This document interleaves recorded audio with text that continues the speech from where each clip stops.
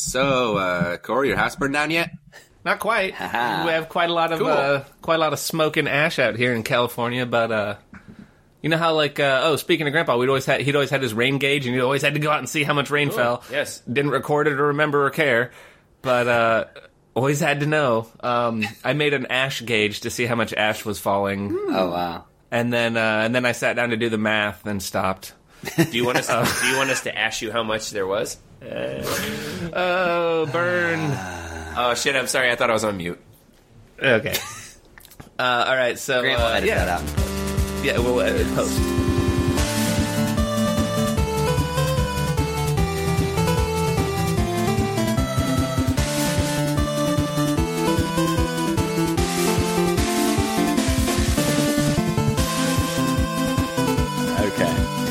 So anyways, let's start. The first thing for me, what I've been reading. So I actually attended a book club meeting this afternoon. Aaron's been in a book club for a long time, and I've been on an email chain about a book club for a long time, but I've never attended. And so this week, I actually read the book, and I was like, cool, let's do it. And I hung out this afternoon. And so the book is called Blankets, and it's actually a graphic novel, which is kind of funny that the first book I read was basically like, ooh, you guys got a picture book this week? I can read pictures. I don't mean to interrupt too much, but I would be in a lot more book clubs if we were reading comics. Right. Well, that's the thing. When I hear graphic novel, I picture like a comic book, but it was just like a black and white storyboard of like a novel, basically. So anyways, it was kind of about just the experience of reading a graphic novel, which was, it's like 600 pages, you know, it's like this. This sounds like the worst thing ever. So first of all, it's called Blankets, which sounds like a store directory or like just, hey, think of the worst name of a book or like a coffee table book. You know, here's a Navajo blanket, here's another What's blanket. a word that excites Sounds you? terrible, right? And then it's a graphic novel. Okay, I'm with you. It's a graphic novel about the experience of graphic novels. God, it sounds terrible. No, that's not actually what it's about. I was saying like that for me is like my biggest. I was like interested in just like, you know, I've never read a graphic novel. Yeah. Okay. No, it wasn't a graphic novel about reading graphic novels. I did not add it to my list on my phone. Right. Sorry about that. Okay. Pages. Let me first get into the plot and then I'll get into the rest of it. But it was interesting too because it's about a guy who grew up in a small Midwestern town, very religious. His parents were super religious. And he kind of grows up and grows out of religion. So, with that being said, you know, it was super interesting because there's a couple relatable things there.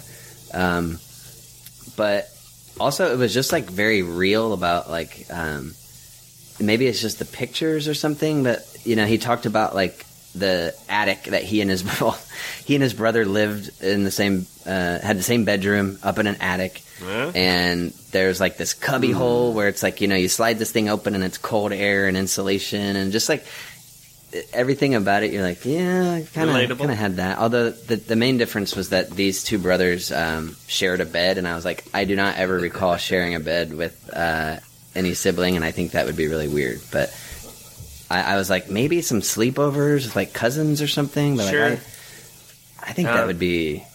I don't know how many of them did, but the Siefker uncles did. There was in that gigantic boys' room.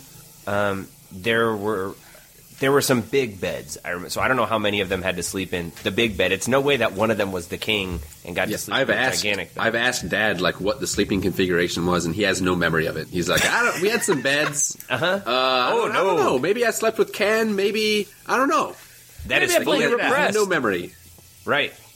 No, I have obliterated that from my brain. And just kind of, I have obliterated it. Yeah. And same thing with the girls' room in when Mom's house. You know, the three girls minus Aunt Mary slept together. I was going to say, one of them had their own bed. Yeah, Aunt Mary slept on her lawn chair at the foot of the bed, and the other three were sharing a bed. Yeah, the other three were in the big bed. I actually don't think I knew that. I knew Aunt Mary slept on a lawn chair. Right. I didn't. At the foot of the bed, would you as if she was prefer? a dog. You could do There's two in a There's bed. like a party conversation question. Would you rather sleep in a big bed with 2 siblings, or sleep on a lawn chair by yourself. Lawn chair. That says a lot about me, I think. I'm thinking that lawn chair sounds pretty good. Yeah. Yeah. I'm wondering what, like, so my kid's is an only child, and she might go, I don't know, big bed with friends. But Right. me, I'm like, oh, no, privacy. Yeah, If I- you don't know. Absolutely. And if I wasn't in like the middle of a hot streak of pessimism right now, maybe I also would feel better about people and go, yeah, no, big bed, who cares? You get a little foot on you, no big deal. And then now I'm just like, you can all burn and be ground into sausage, and I'll sleep in my own bed. So I'll poison your big bed instead of have my lawn chair. It looks pretty sweet now, doesn't it? After I ruin your big bed. By the way, if that's your hot streak of pessimism, that's my Christmas cheer. That's like my Christmas spirit there. It's like, fuck you all. No, this is like I've been hitting every jump in Excite Bike of negativity of just like fuck that happened, fuck that happened, fuck that happened, and hitting every landing at the perfect angle. And today it's just like, oh, how do I become happy for this podcast and not just come in with like a roaring chainsaw of shit? But Can't wait to get to Ben's section. Oh, it's not hear what makes Ben laugh. All of shit. All right. Well, actually, I'll move on to my next one. This might cheer you up a little bit. So I don't know if this one I was trying to encompass, like, I don't know, something you're listening to, watching, some sort of media. So last night, Aaron and I watched. We were cycling through some like Christmas specials. We watched Charlie Brown Christmas, and so we watched Pee-wee's Playhouse Christmas Special from 1988. So we want to talk about like a time machine that, and not just in like in several ways. So one, I have like almost no recollection, no working recollection of Pee-wee's Playhouse. It's just like, I know I watched it a ton and I just couldn't tell you a thing about it. But it's one of those cool things that like, as you're watching, you can start to like finish the sentence, right? You're going like, oh yeah. So for example, Jambi, the genie, comes on. And as he's about to grant the wish, I obviously finish the magic words. Yeah. Mecca lecca hi, Mecca hi ho. And exactly. And so that in itself was like really a cool time capsule of like, oh yeah, Pee-wee's Playhouse. I definitely watched that. And they had all the little cool cartoons and the like claymation dinosaurs and all that kind of stuff. Yeah, it's great.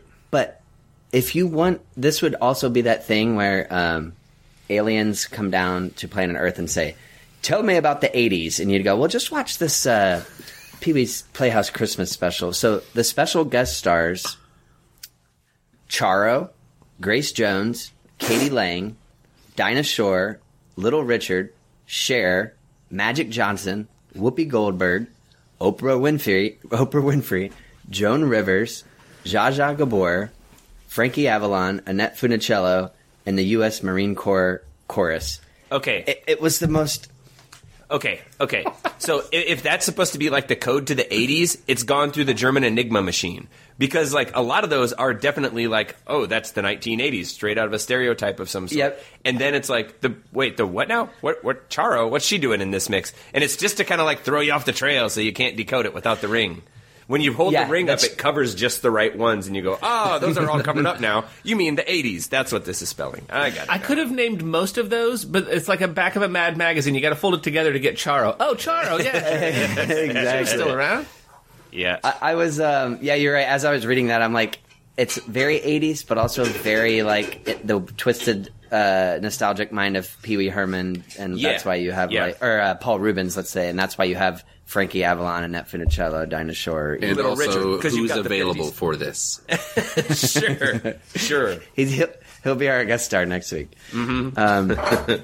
So I didn't know if Grant, you were like 2 months old when that came out, but I didn't know if Ben and Corey had any like working recollection of either Pee-wee's Playhouse or just the Christmas special. Oh, Pee-wee's Playhouse, 100%. Yeah. But no, I didn't know he did a Christmas special. I think I've probably seen the Star Wars Christmas special more than I've seen the Pee-wee's Playhouse one, and I've never seen the Star Wars one. Absolutely watch it. It is really worth it. Like, in not even just nostalgia value, it was like really fun to watch. And you're like, wow, Paul Rubens, what a fucking creative weirdo. Yep. But in the best way. Where did you find it, Matt? It is on Netflix. Oh, even better. Yep. It is streaming, and I recommend that. 3 thumbs up there. Okay, so something that I learned recently is that apparently making slime is a big thing to kids of a certain age or certain location. I don't know, but I think I told you guys about the Christmas wish list thing that we did at work. I may have texted this. Is this new? I didn't hear something. Slime is in my head recently. Maybe that's from. Okay, good. No, then, or maybe I texted it in a different format. So that's great. I'll start from the beginning. So at work, there's like a buy a present for someone this Christmas who may not get a lot of gifts, kind of thing, right? So I sign up. Yep, that sounds great, and they give you a letter that this kid wrote, and it could be a kid or senior citizen. And I got a kid. She's 14, and her letter says, "For Christmas, here it is. It says, I'm 14 years old, and I love to make slime. I would like to receive a gallon of glue and contact solution to make different varieties of slime." Yes. And I was thinking, I had told you guys about the gallon of glue, because I was like, what kid, like, that's all they want? And this might be their only gift. We were told, like, this might be the only present they get. And this kid was like, gallon of glue. And in fact, you can tell they were like so excited. At the top of the page, it just said a gallon of glue really big, and then it was like erased. Someone's like, no, write like a letter. No, write what you want. What? So you're gonna say what you want? Gallon of glue, and then exactly. Just couldn't even. Whoa. Yeah. But then you search like Amazon gallon of glue, and all the drop downs are going to be like, looks like you're making slime. And then like all these like slime packets. I swear, like, it started unfolding. Coworkers were like, "Oh yeah, I follow a couple Instagram accounts of these people who make slime, and like it is like a thing." So Amazon uses the same algorithm as Homeland Security to detect bomb making ingredients. Yeah, but also Homeland Security loves slime. Sure. Can you imagine? Can you imagine dropping off a gallon of slime in a Toys for Tots bin, and anyone watching you? Well, just put it in Ziploc fuck you, bags. asshole. yeah, that's because Sorry, it's not in a gallon jug. That poor that's kid's because alive. the Department of Homeland Security is working to weaponize slime. Sure. Maybe they already have. But so anyways, I got that. But then since my coworkers and I were talking about quite a bit, for our little Christmas office party thing, I got another gallon of glue and some contact solution, and we made slime. And I gotta say, it was pretty fucking fun. That's all it is? Cool. It's just glue and contact solution? That is it. You can put in baking. Some recipes will say put in baking soda to like give it a little more texture or something. But you've got a big pile of glue, maybe like a teaspoon of baking soda, and then just start using contact solution to mix. If it's too sticky, more contact solution, too sticky, and then you get it perfect. And it's like the stretchiest thing, but it doesn't stick. And you can like play it, you can mold it, you can, whatever your surface you set it on is going to be fine, because it's just its own self-contained, like, ball of slime. Whoa. And yeah, it was actually, I was like, this is pretty fun. So the glue thing reminds me, I'm just curious, in, I think, 3rd grade, me and a friend of mine, Sam Beckman, would, you like just pour like glue, just like, kids like Elmer's glue or whatever, on your hands, and you just like rub it together until you get like the little weird little like rubbery kind of ball, like you would, and you make a little like bouncy kind of thing out of it. Is this the thing that you did? We did not glue in dirt. No, because once you have the solution in there, it doesn't stick to you. No. I understand that it's not. Oh. I understand this is a different thing. I'm saying, did you do this thing? Yes. You're saying you made poor man slime. That was dirt slime. I actually always viewed that as like a way of cleaning your hands at the time when I was a kid, because you're basically the glue is picking up all the dirt. You're left with best soap ever, and you have these like incredibly clean, like raw hands, and this like bouncy thing of glue and filth. What kind of like street urchins were we? Like chimney sweep boys that were like, wow, you can need your hands clean. You just put a little glue on there. Let that soap's not gonna nothing a little Elmer's can't take care of. Oh, a visit to old Uncle Elmer. Well, you take a visit to Uncle Elmer's, and then you got clean hands. Well, this was before we had running water. You see, but we had running glue, gallons of the shit. Yeah. Follow Thanks, up. Eisenhower. Does anyone ever remember eating glue? I don't remember doing this. But I never was that did like that. A thing? I couldn't believe when I found out about it. Like kids who would eat paste. It's like, no, they don't. No one would ever do that. I kind of doubted booger eating because that was not an appeal to me either. Then I've seen Pete Smith, I've seen both booger eating, and I sat next to a kid that ate paste. Yeah, I couldn't believe it. I couldn't believe it. It never occurred. This glues two things together. Why would you put that inside of you? Why would you put that in you? Inside of you together. Yeah. Oh, this is crazy.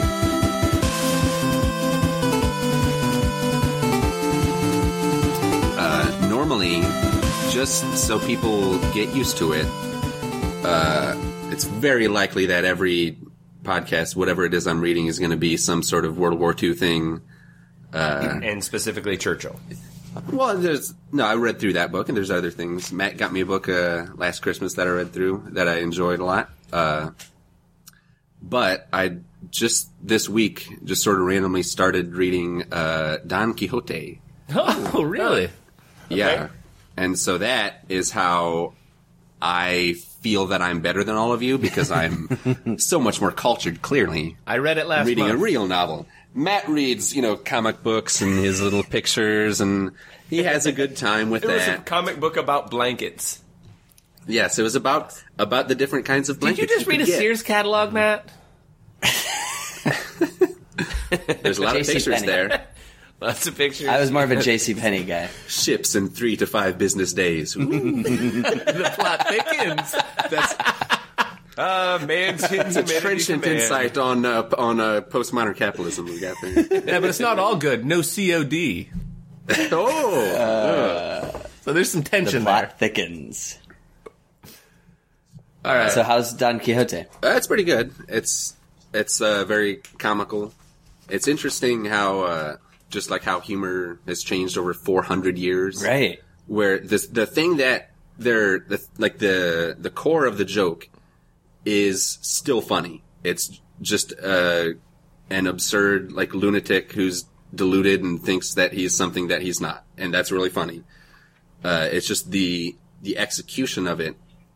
Everything is so long, the sentences are so long and complex and detailed that you will be amused reading it for sure, but not really gonna. I did laugh out loud once, but everything else you're just sort of like amused. But it's also like commentary on the Spanish Inquisition and commentary on where like literature was at the time. It's weird meta references where these people are like deciding what books to burn, and one of them is a book written by Cervantes himself, and yeah.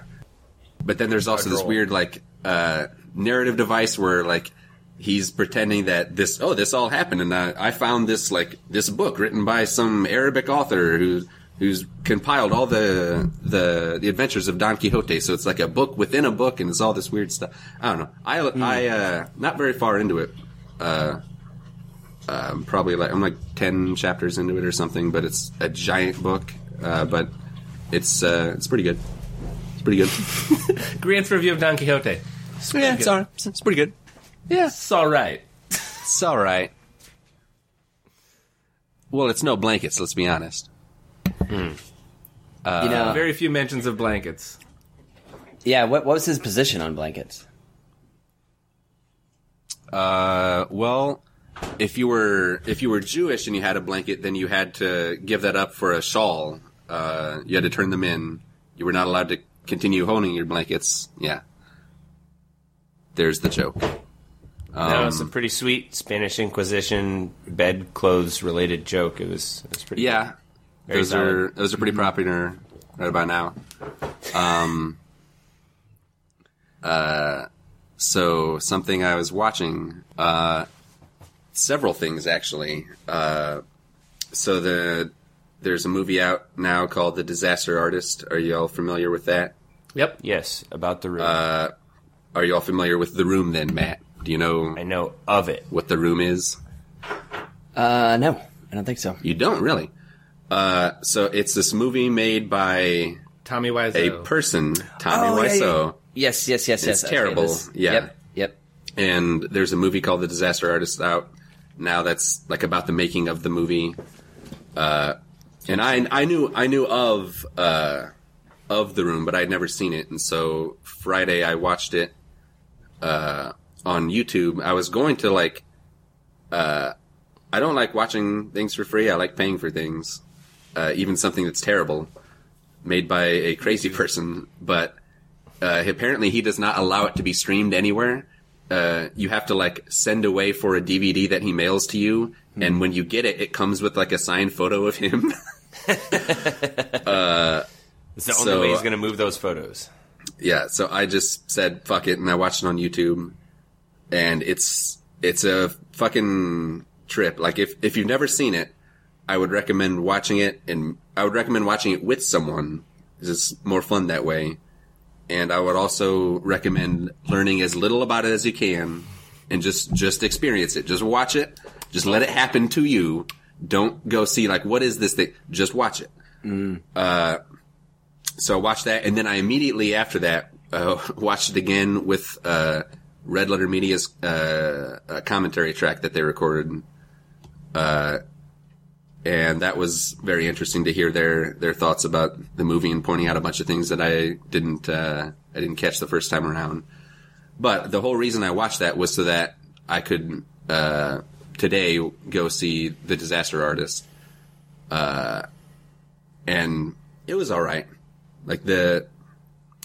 It's funny. It's very funny, but it's just it doesn't really know what it wants to say about Tommy Wiseau. And part of that, I think, is because they have to get his approval to do all this, because the movie is based on this book written by the co-star of The Room, and he had to get Tommy's permission. And apparently the book is a lot more detailed and a little more realistic, but it's not completely overt. It's done in a way that if you are a crazy person, maybe you don't realize exactly what's being said about you right now, and so you'll approve it.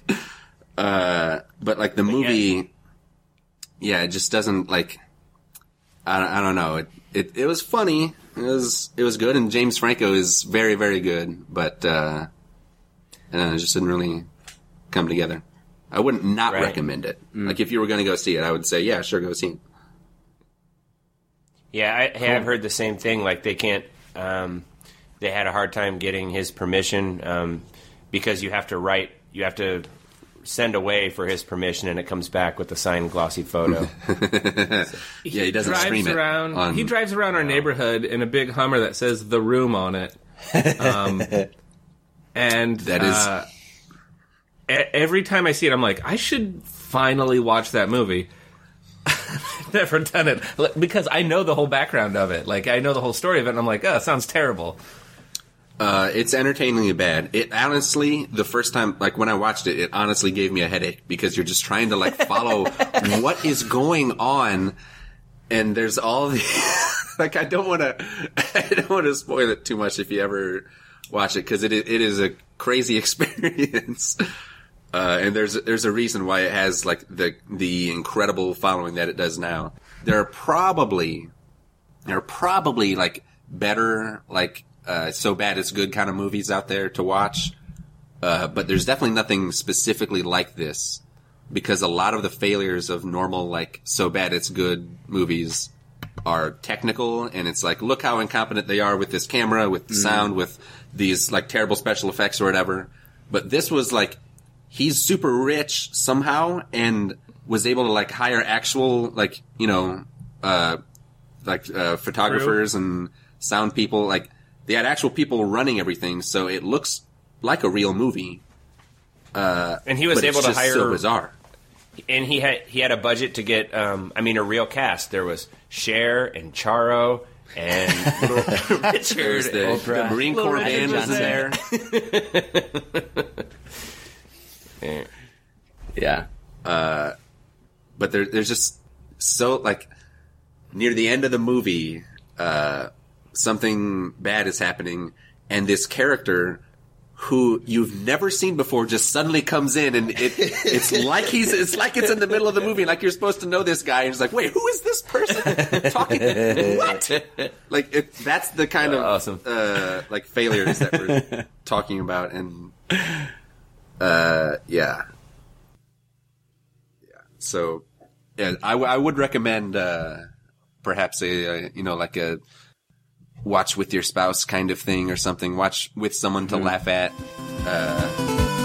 It's entertaining.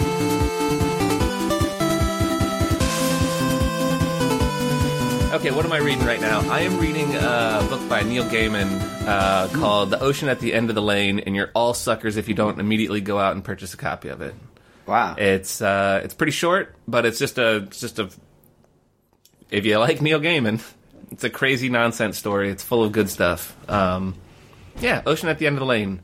Turns out there's an ocean at the end of the lane. Somewhat ignorantly say, like, I definitely know him, his name, and that he's a great modern author, but I actually have never read anything of his, and don't really know much about him other than it's like, that's somebody I should read. He's got a really good grasp on what it's like to be a kid.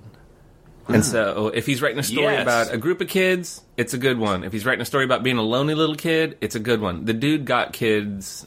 He gets childhood, and this is one that's just about him. You know, it's very autobiographical aside from the fantastical stuff. So how many pictures are in this book? Did you say? There's one on the cover. Okay. Okay. The blanket at the end of the lane. Got it. So it has like the big cardboard pages, right? It's one of those graphic novels where it's a board book. Yeah. I'm really reading more of a graphic novel. Also, yeah. I prefer my graphic novels to come in Street Stein format. Just I want to look and be done. It's a graphic novel where all the pictures are these like little symbols of like kind of like representing the Roman alphabet. It's like a manga where it's there's a Japanese sense to it in which all the little pictures represent something when put together. The beauty about this book is about a year ago my wife read it to me.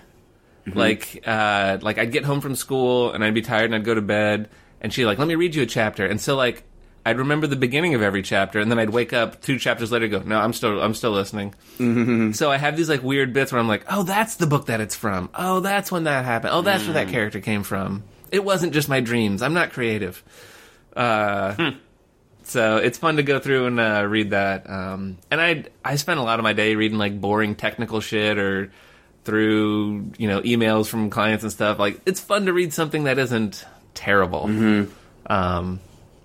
So that's what I'm getting into there. As far as media, I was just gifted the new Legend of Zelda game, which is an experience. It is not a game. So you've got this on the Switch?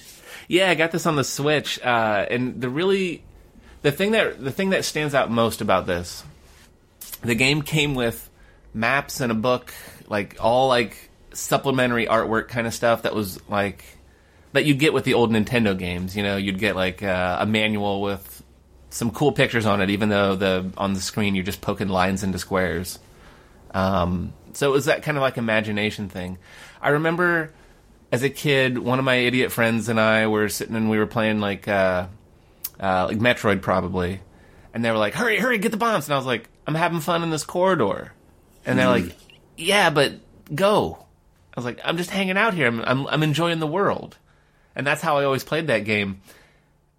And this new Zelda game, my kid's playing it, and I was like, hey, you don't have to wait the night out. You can just sit by you can go over there. You can move on. She's like, I got this. And like, it's just her own world. She's playing it completely different than I am. And I'm playing it completely different than Grant would have played it or anything. Like, it's just like, hey, I'm in my world. I'm doing my thing, Like, instead of like progressing through the game, she's like, I could build a farm here. I'm gonna go find some stuff to cook. I'm gonna see what this guy knows. Like, and I have to, so cool. I had to kind of like bite my tongue. Like, I usually like try and give her some help. Like, hey, go over there. Oh no, you need to jump up there. Here, I can help you with that. Or, oh, here, do this. I'll give you a hint. This is gonna save this for later. But now I'm just like, nah, let her do it. It's just fun to watch her do it, and that's my big media of the day, of the week. When I visited Grant this April, Grant, you probably got it in what, like February, March? I think it came out in March. Yeah.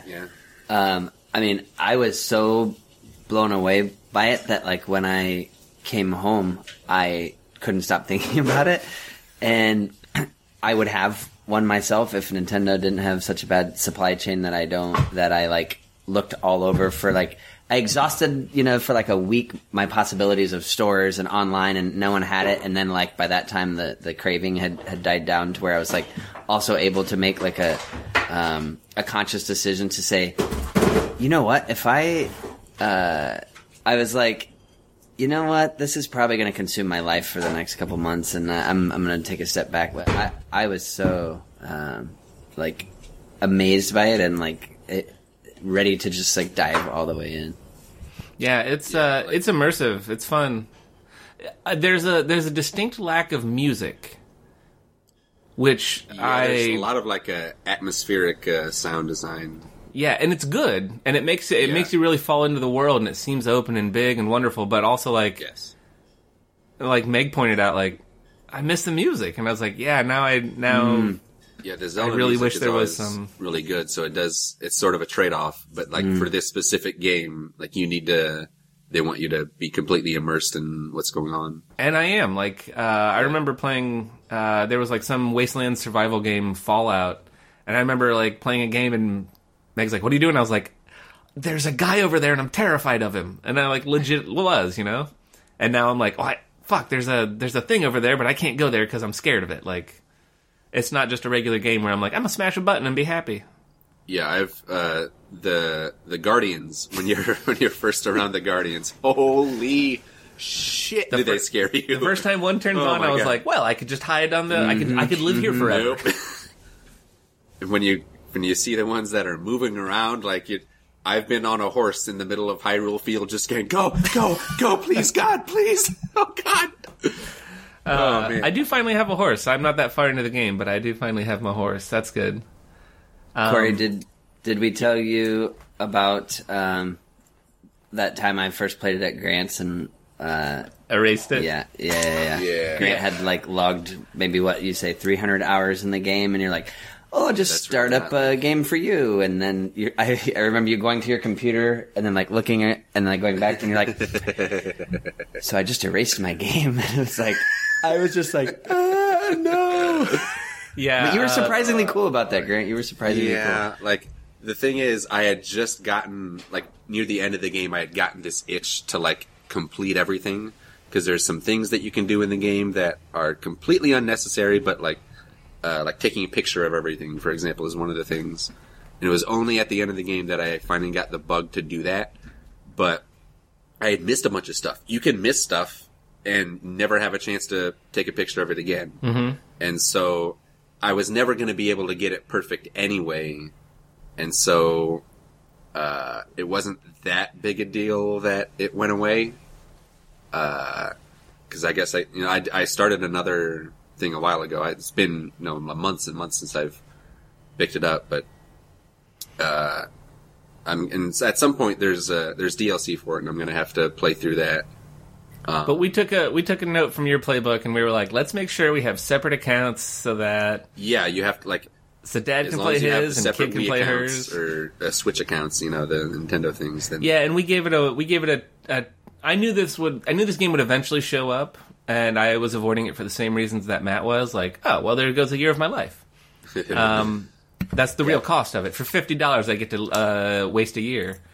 But we had practiced it with whatever games we had on the Switch to start with. The Mario Odyssey, which is also tons of fun. How is that, by the way, real quick? Tons of fun.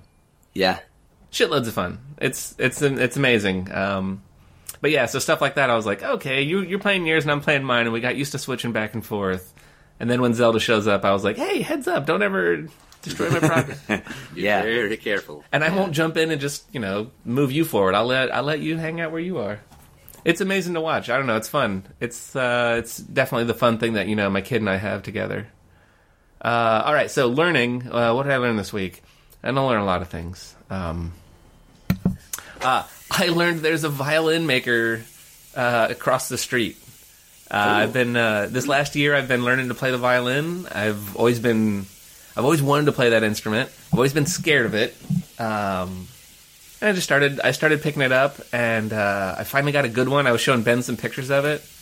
It's like a real Yeah, it's really beautiful.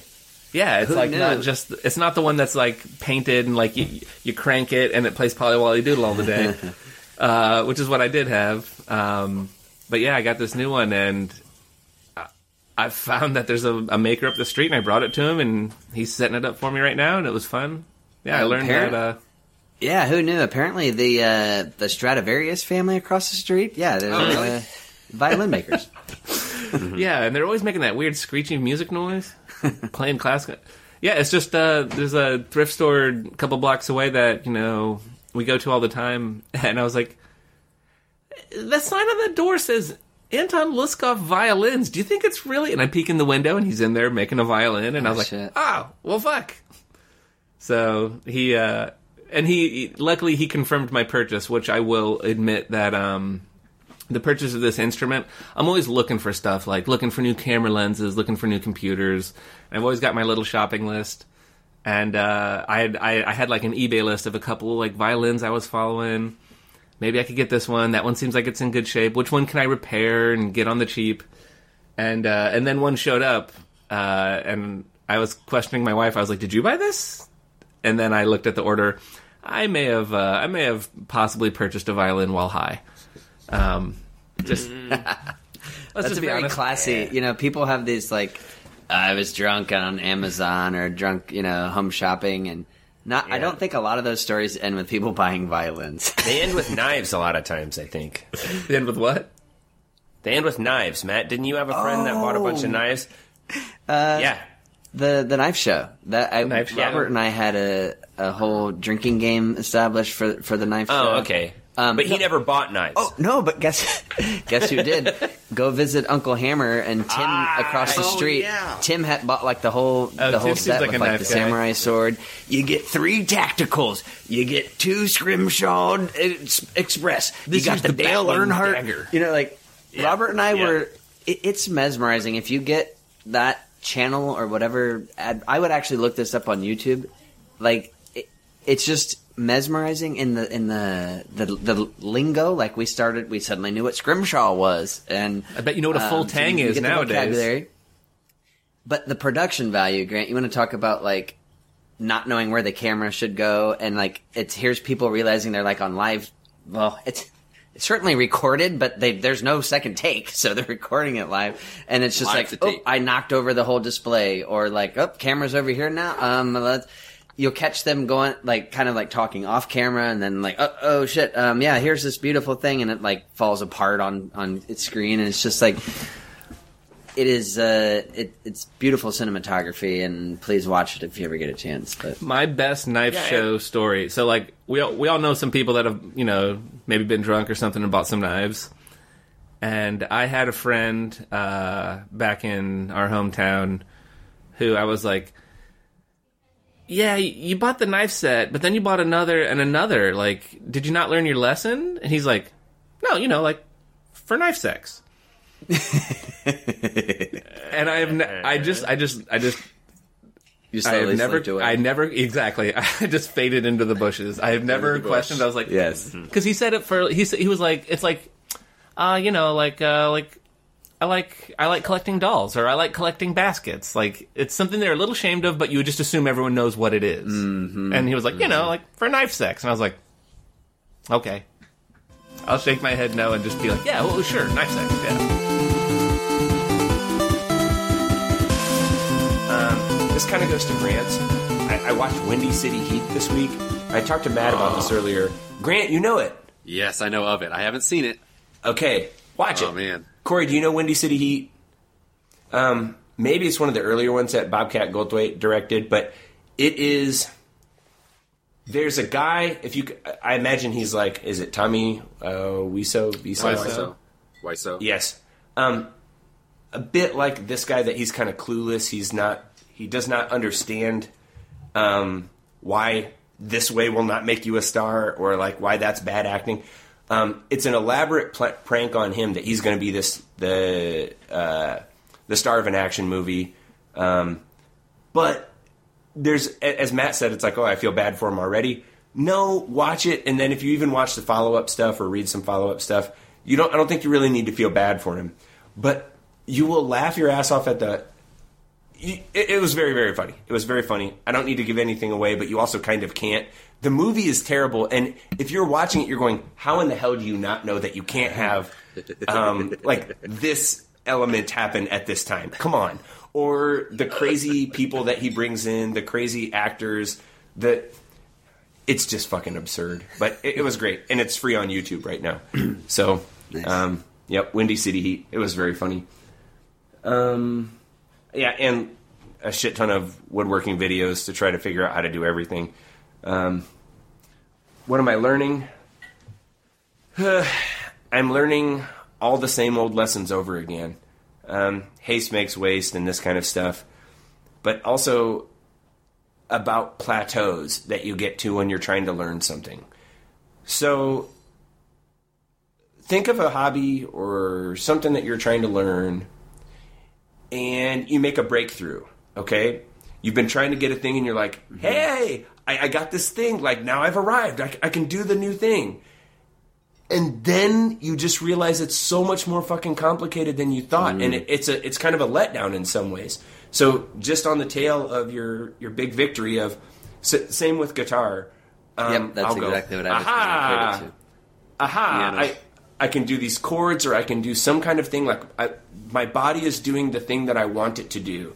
And woodworking is also physical, so it's the same thing. Like, I've got this bit of this technique, or I know how to do this, and I'll settle into it.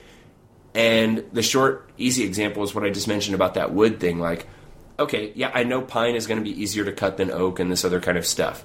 And I get my blades all sharp, but then just as I get everything looking nice, and I plane to take that last, like, 0.003 of an inch off, and it tears the wood out, and it's like, no! But anybody with experience would go, yeah, no. Not just, like, watch the grain pattern, but that stuff you can't do. You have to deal this, or if you want to get into it, I believe you can change the bevel angle or the angle of your plane iron and some other stuff like that, but that's exhausting. Or when I think I've solved all these problems, no, there's just so much more to that, and you haven't gotten to here, you're still at here. That's okay, and in the big picture, you know that, right? I mean, you know that you're going to learn, you get to a plateau. But I kind of thought I was a lot more here, and really I'm just here. It's okay, it's all on that ladder, but yeah.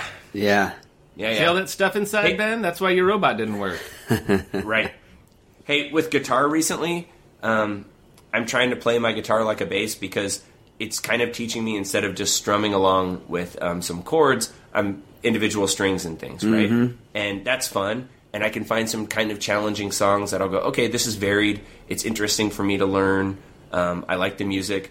And then I'll go, what about this song? That seems like that'll be fun. You cannot touch that. You don't have the rhythm in your right hand, and your fingers are just like, I'm just moving around real fast and going, oh, it's happening, but I like the song. Yeah, not even close. Not even freaking close. So, yep, that's what I've been learning lately. Like, that it's hard to learn. Lesson. Yeah. In everything I've learned in my entire life, it's been that way. Wrestling, it's been that way, where you get to a thing and you're like, got it all sorted out, and then the very next match you get the shit kicked out of you. Yeah. Like, no, you can't do that thing. You can do that thing to that guy because look at him. He looks like he's made of glue and contact solution. This is no problem. But when you try to do it to that guy, you can't do that.